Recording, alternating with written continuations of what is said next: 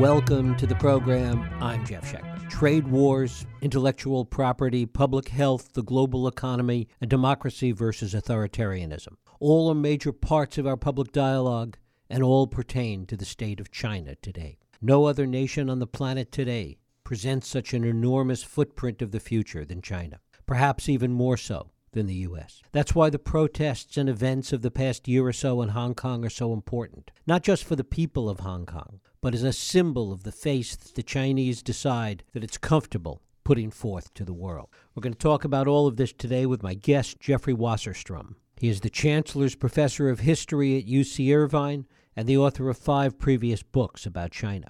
He writes for leading academic journals and contributes to the New York Times, the Times Literary Supplement, The Atlantic, and other publications. He's an advisor to the Hong Kong International Literary Festival and a former member of the board of directors of the National Committee on U.S.-China Relations. It is my pleasure to welcome Jeffrey Wasserstrom here to talk about his new book, Vigil, Hong Kong on the Brink.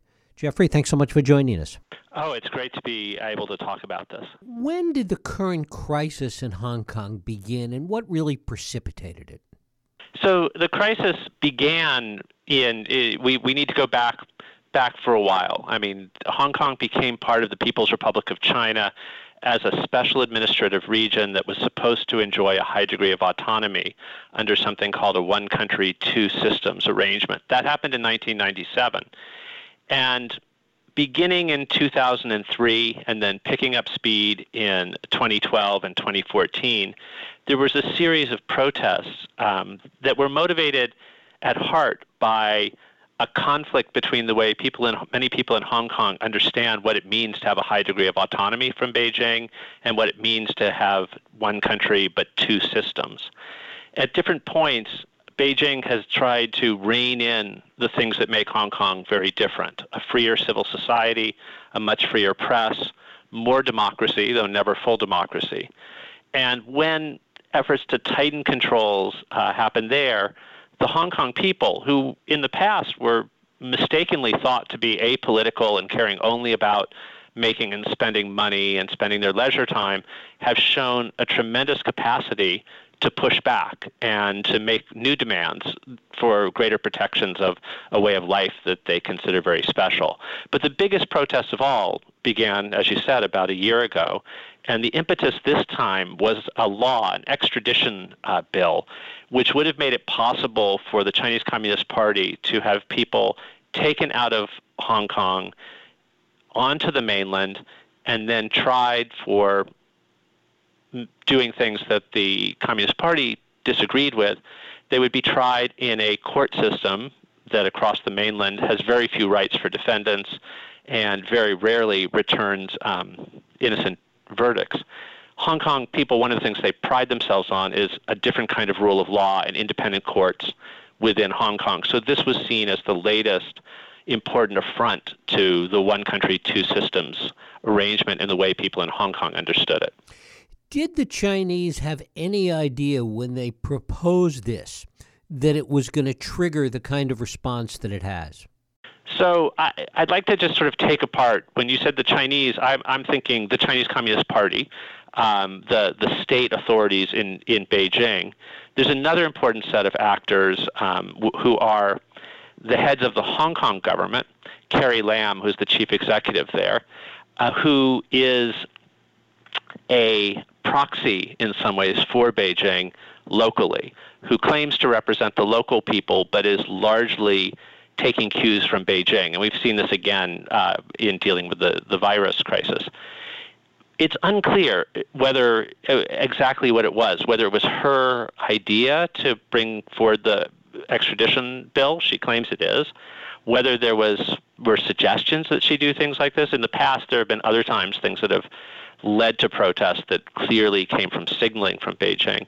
But I don't think anybody thought there would be quite the amount of outrage about this that there was. On June 9th, 1 million people or so took to the streets to protest this. And Hong Kong only has about 7.5 million people. So that's an enormous percentage of the population. And then 1 week later, an even bigger crowd of people took to the streets. This was not something that people saw coming. It wasn't something the authorities saw coming, and it frankly wasn't something that people involved in the movement saw coming. For one side, it was a terrible surprise, and for the other side, it was a really exciting surprise. Was there any instinct on the part of the Chinese government authorities, either locally through Carrie Lam or in Beijing, to find some kind of a quick compromise to tamp this down before it got too out of hand? Quite the contrary. After that million-person march, there was another protest a few days later, and at that point, the police began using strong-arm tactics, and they've used more and more. There's been an incredible amount of tear gas used by the police. There were also a small group of protesters. The June 9th protests had been completely peaceful civil disobedience. During June 12th, some of the protesters also ratcheted things up by taking possession of a government office, and that then led to even stronger actions by the police. But also, it led to the fact that the police had used tough tactics led to more support for the movement, and that began this dynamic that has gone on throughout the months that followed. And each side tends to make the most of what violence is done by the other side. But the violence is of a different sort. The police violence is often aimed at bodies through uses of enormous amounts of tear gas and also rubber bullets and beanbag shot that hurt people. Most of the violence by protesters has been directed at buildings and objects. Very rarely there have been some very regrettable attacks on people, but for the most part, there's a difference in the kind of violence used, and the expectation by the authorities was that Hong Kong people wouldn't support the protests as soon as there was any degree of violence on the part of the protesters. But the opposite happened. The perception has been, and still is, and I think it's the right perception, that more of the ratcheting up of violence is largely spurred on, above all, by police actions, and this led to there being a new demand besides an end to the extradition bill, and in some ways a demand that became the biggest demand of the movement, which was for an independent investigation of police activities. And the local government has refused to acknowledge that anything inappropriate was done by the police, whereas a lot of people in Hong Kong see the police force as out of control. What has been the economic consequence, the cost of this to Hong Kong, and what has been the position of the business community and the powerful business interests in Hong Kong? So it's a great question. It's a very important one, and there are varied kinds of economic fallout, and we'll see more economic fallout from the way in which the virus has been handled, because what makes Hong Kong attractive to international business is in part its separateness from the People's Republic of China, the fact that from other parts of the People's Republic of China, the fact that there is still a different kind of rule of law, a different kind of protections in the city, and that it's a safer city. And that perception has been hurt by both the protests and by the fact that Hong Kong seems to have not been able to protect itself differently from the impact of the virus. There's been a variety of kinds of economic fallout. Tourism most clearly has been hit very hard. Places like Disneyland there's the Hong Kong Disneyland, and it had a dramatic drop-off in people going there even before it was then closed completely in the time of the virus. There's been a kind of fallout that will take a while for us to see, which is that major international businesses, from what I heard when I was there in December, major international businesses aren't necessarily fleeing from Hong Kong because of a sense that there's a lessening of the rule of law and things like that there. But what it is if a company is trying to decide where in East Asia or Southeast Asia, that area, they want to set up a base of operations outside of the mainland, they may now think, well, maybe Taiwan or Singapore or Bangkok would make more sense than Hong Kong.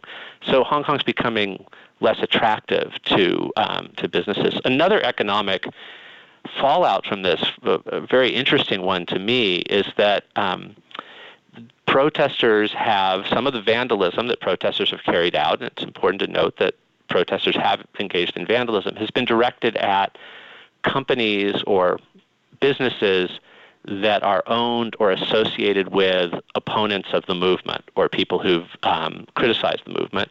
And in a more positive sense, protesters have encouraged people to frequent restaurants and stores that have expressed support for the protest. And when I was in Hong Kong in December, there were some windows of restaurants that had been turned into these beautiful collages of colored Post-it notes with pro-democracy, anti-police, and other kinds of slogans and drawings on them, and some colorful artwork. The movement's been incredibly creative and beautiful at times in terms of the artistic side.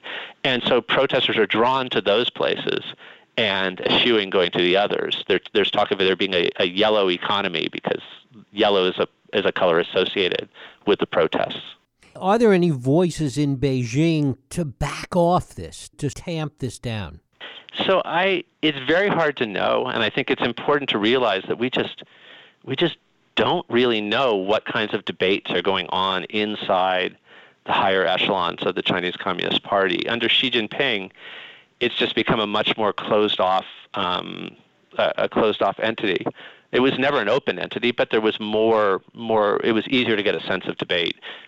People are much more reticent who are high up about talking to foreign journalists, and we just don't know.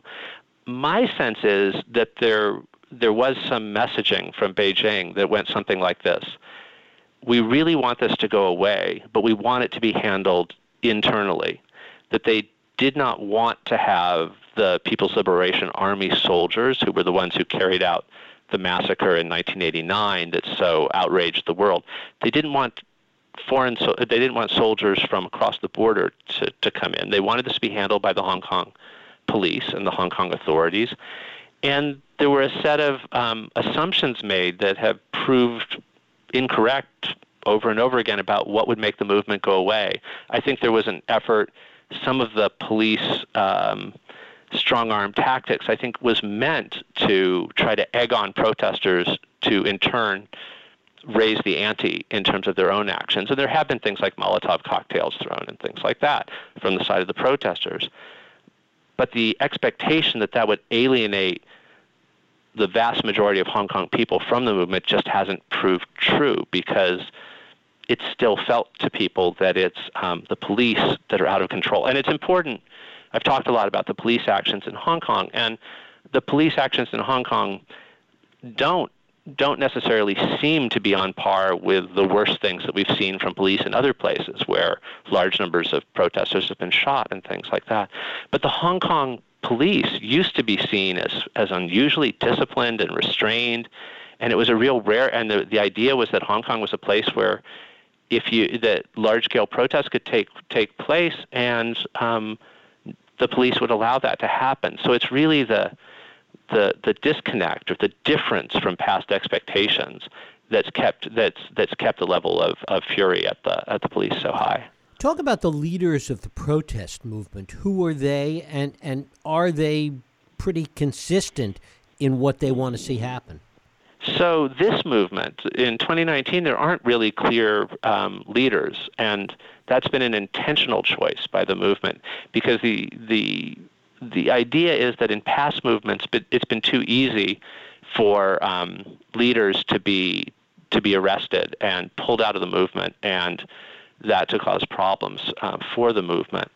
So in 2014, during the Umbrella Movement, which was the last major wave before the 2019 one, there were clear leaders, and they were an interesting mix of people. There were some fairly senior academics, a law professor named Benny Tai, and a sociology professor named Chan Kin-man. And they were ardent proponents of sort of Gandhian, Martin Luther King-style civil disobedience. They talked about drawing inspiration from figures like Gandhi and Thoreau. And they were seen by some of the protesters as a bit too moderate, because the government in 2014 was really ignoring the demand of protesters at that point, which was for more open elections for the chief executive office. There were other protest leaders who were key in 2014, college students, and also some high school students, the most famous of whom became the kind of international face of the movement was Joshua Wong, a young man who in 2012, when he was only 14, had helped lead, along with his classmate Agnes Chow, who was also about 14, both born about the time of the handover. They had led a student-led movement against the imposition of patriotic-style education, more like the mainland, into Hong Kong. One of the other ways that Hong Kong is different is that the civics education, is unlike the mainland. In the civics education in Hong Kong, you learn about things like the Tiananmen protests and the June 4th massacre. So these students, Joshua Wong, Agnes Chow, and others, and as well as college students who were involved in the student union, in 2014 they were all important, and there was a divide among them about they wanted to use more. They were more ready to use confrontational tactics to sort of in-your-face moves toward the government in the way they spoke and the way they behaved, though there was very little violence of any kind, even at that point, even toward property. But there were moves toward occupying zones, that moving into territory that the police wanted them out of. After the umbrella movement, the police moved, or the authorities moved, to hassle these people in quite a number of ways, banning them from traveling to the mainland, which for young Hong Kongers means cutting them off from a lot of economic opportunities, because international businesses want to hire people who have access to the mainland. But they also put people on trial. Joshua Wong served a prison term. It was a very curious thing. He was sentenced to community service for his role in civil disobedience. And then the authorities said, no, that's too light a sentence, and they re-examined the sentence and sentenced him to a short prison term. Chan Kin Man and Benny Tai, who were these ardent proponents of nonviolent action, were put on trial about a year ago and were sentenced in April of last year to each of them more than a year in prison for, it was very oddly worded, something like inciting people to incite people. There was no claim that they had engaged in any kind of militant action, but somehow they provided the context in which there was. And so having those two, who might have been important voices for moderation and restraint, removed from the scene is also another thing that may have led to a move toward greater militancy. But during the movement that's been going on, there's been an effort to have a very decentralized form of decision-making. The movement is very different in lots of ways from the Yellow Vest movement in France, but there's a similar lack of clearly designated leaders. And that's made it harder for the authorities to remove a leader from the scene. But it's also made it harder for the movement to end, because there's nobody clearly designated who could negotiate an ending to it. So it's both a strength of the movement and a kind of problem. Given how difficult it is to find someone to negotiate with, how does this end? How does this play out, do you think? It's really hard to know, and this is, of course, where the historian says, I study the past, not the future. Even if I study the present, I don't want to speculate on the future. But, that's the kind of stock thing that members of my discipline say. But there's an added thing in the case of Hong Kong, in the case of social movements. Social movements are notoriously hard to predict. There weren't people there were people who knew an enormous amount about Egypt and Tunisia, and they weren't saying just before Arab Spring, all the signs are here that there's going to be an enormous upheaval that will end these long, enduring authoritarian systems, even if no way to know what would replace them.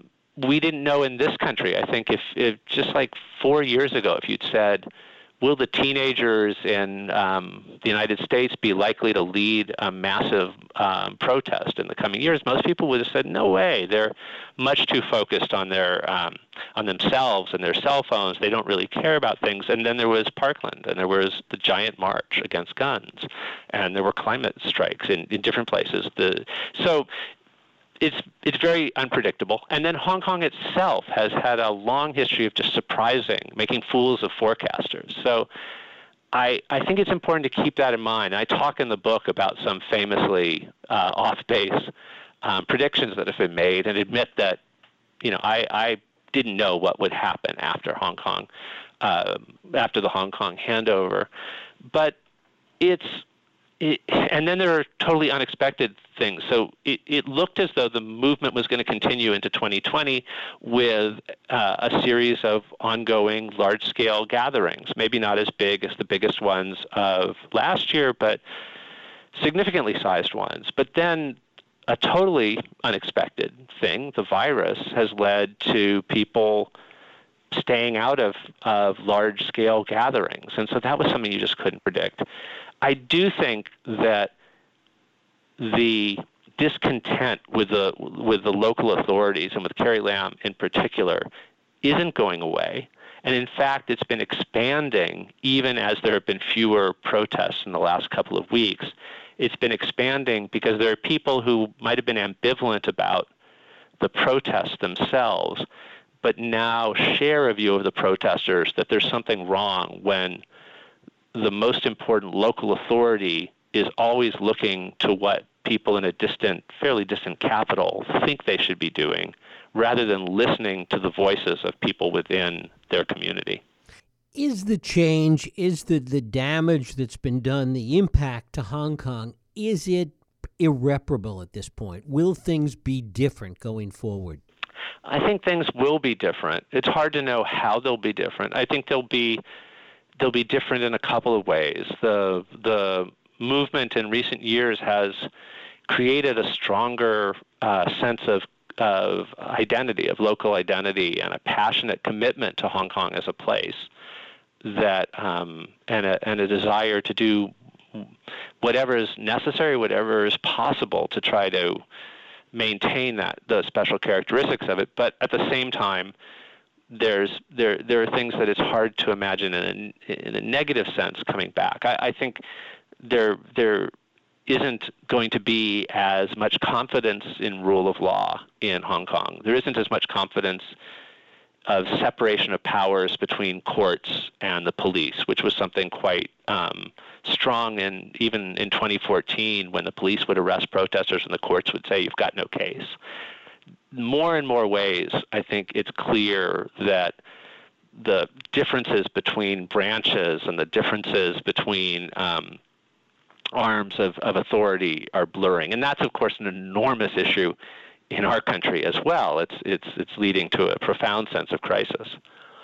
But I don't see a way. It's very hard, in Hong Kong, it's very hard to see a way of those things coming back. And at least as long as Xi Jinping is in power, and at this point he's at least made it so that he could potentially, while there's support for him among the top elite, stay in power indefinitely rather than having any kind of terms, there's such an emphasis from him on control that it's hard to see how there would be any loosening as opposed to just further tightening of outside control on Hong Kong, and that will continue to spur pushback.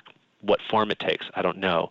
The situation there is becoming more and more like that of a colonial setting where there's an anti-colonial movement. And Hong Kong used to be a colony of Britain, where the most powerful person was appointed by London, and now it's largely seen by many people within the place as a colony of Beijing. To what extent, though, and we talked a little bit about this before, will economics really have a profound impact over the long run? If companies leave, if global multinationals leave, if more executives leave, more Brits leave, what impact is that going to have on the economic underpinnings of Hong Kong? And will that be the thing that maybe makes a difference? So the Chinese Communist Party likes the fact that Hong Kong serves somewhat different economic functions. And in some ways, it's become clear Macau, a neighboring island that used to be a Portuguese colony and now is part of the PRC under a similar one country, two systems arrangement. The Beijing's made it clear that they think what's happened in Macau is what they'd like to see. And what I mean by that is Macau, there is more space for expressions of opinion, and there's more democracy than there is on the mainland, but there isn't the kind of contentious politics that there is in Hong Kong. But there are very different economic things that happen in Macau as opposed to on the mainland. The most obvious is there are casinos and gambling. And there's a usefulness of that, to have a zone that's both part of your country but operates differently from the point of view of Beijing. And they would like Hong Kong to be that way, but not to have the full package of it also being different in political and free speech terms. And so that's the contradiction we're seeing here. And there is a sense in which Hong Kong continues to play an important economic role for the People's Republic as a whole, as a kind of in-between zone where different things can be done financially. The Chinese Communist Party has been trying to build up Shenzhen, a neighboring country, a neighboring city on the mainland, and Shanghai as kind of alternative economic and financial hubs. They would like those places to have stock markets that were the equal of Hong Kong, but the Hong Kong stock market is still the more important one.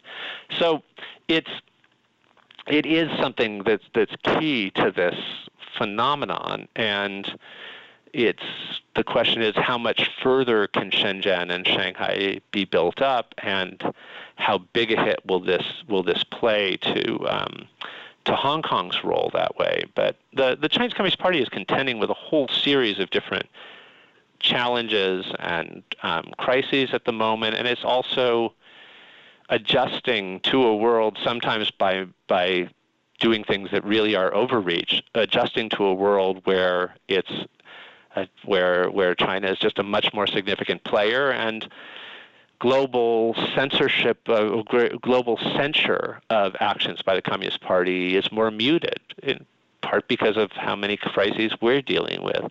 So it's a very much of a situation in flux, and I think the fact that so many of these issues come together in Hong Kong makes what might seem just a local story really a crucial global one. Jeffrey Wasserstrom. Jeffrey, I thank you so much for spending time with us today. Thanks so much. Those were great questions. Thank you.